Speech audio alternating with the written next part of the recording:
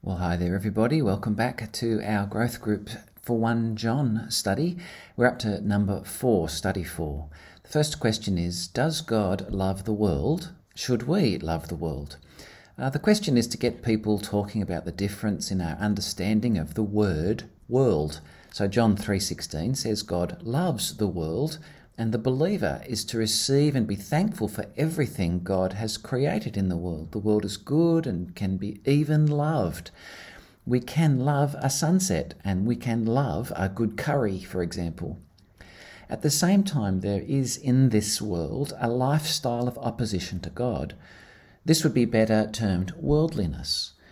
God does show love to worldly people like we were by sending Jesus, but he doesn't love worldliness. We too are to love the broken world. There is some merit in the phrase, love the sinner, but hate the sin.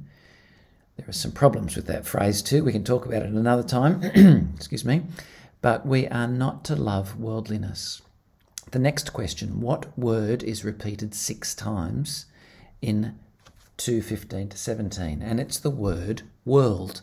The world keeps turning up in 1 John. Do a search of the word world in 1 John and you'll see.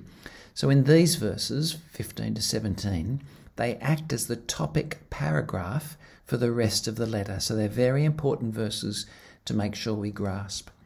The next question, I've printed the verse there, do not love the world or anything in the world. If anyone loves the world, love for the Father is not in them. And the question is, what are the 2 ways to live according to this verse? Well, hopefully it's clear. We either love the world or the Father. We are either worldly or godly. And this is talking to Christians. The next question, how is this similar to what Israel was told in Deuteronomy 30:15 to 20? Well, do read those verses together and see that they were to turn away from idolatry. Now remember, idolatry is what the very last verse of 1 John says we are to forsake and turn away, to keep ourselves from. Idolatry was to bow down to other gods and worship them. What do you think? Why do you think it is impossible to love the Father and the world? The reason that we cannot love both is explained in the next verse, which begins with the word for. But before you leap to it, listen to what people have to say and then use that next verse to compare what they say to what the Bible says.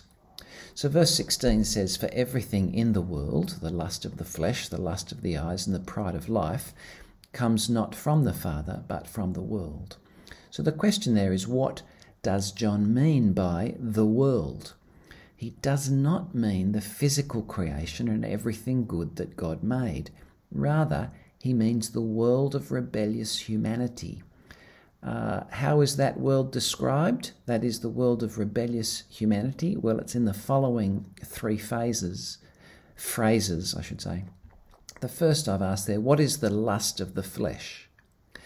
Well, your Bible may have the word lust, but is better translated desire.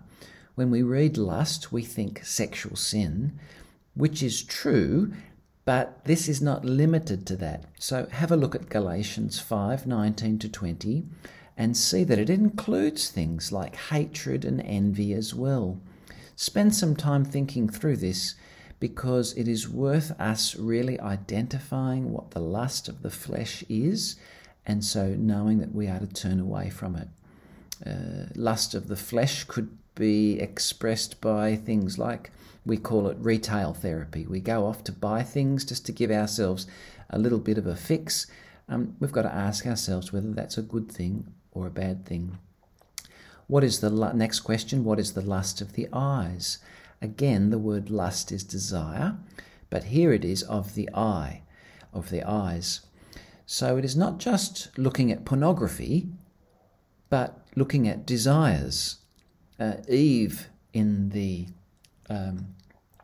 creation story saw that the fruit was desirable, Satan showed Jesus all the kingdoms of the world. The 10 Commandments say, do not covet what you see your neighbour has. In the modern world, the endless scrolling of social media can be an expression of the lust of the eyes, I suppose.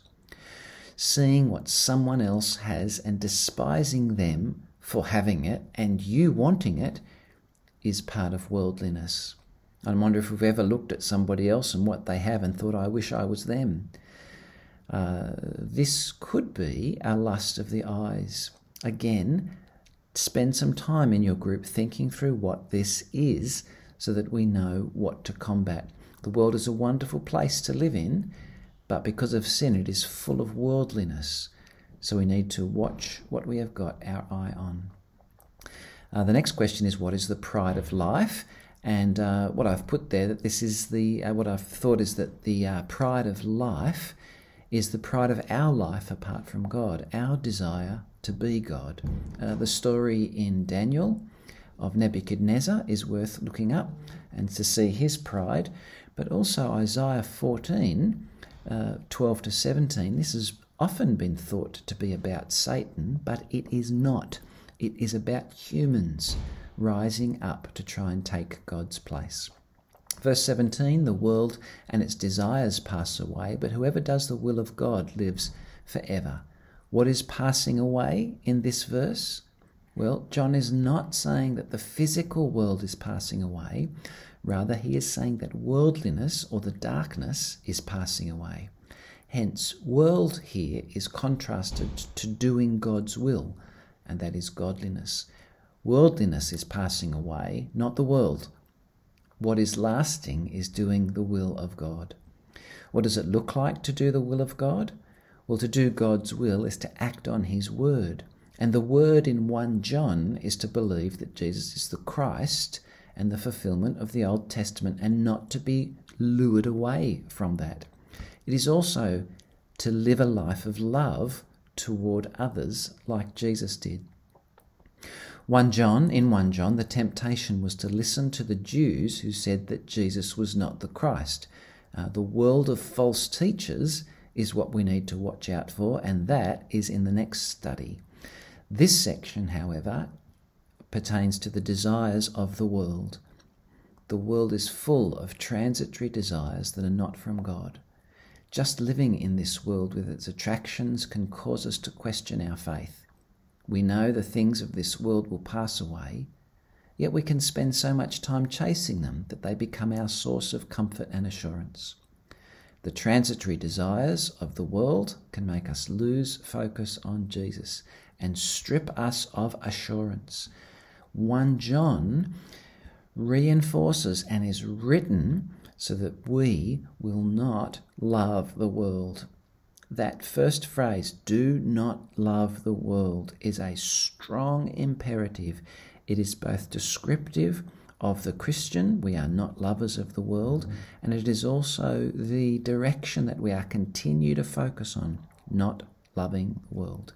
Well, there is our next study. It's only a few verses, but very, very important and programmatic for the next section of 1 John. So it's very important that we grasp it. So I hope that you get a lot out of your Bible study, your growth group this week, and I pray that it will go well with you. See you later.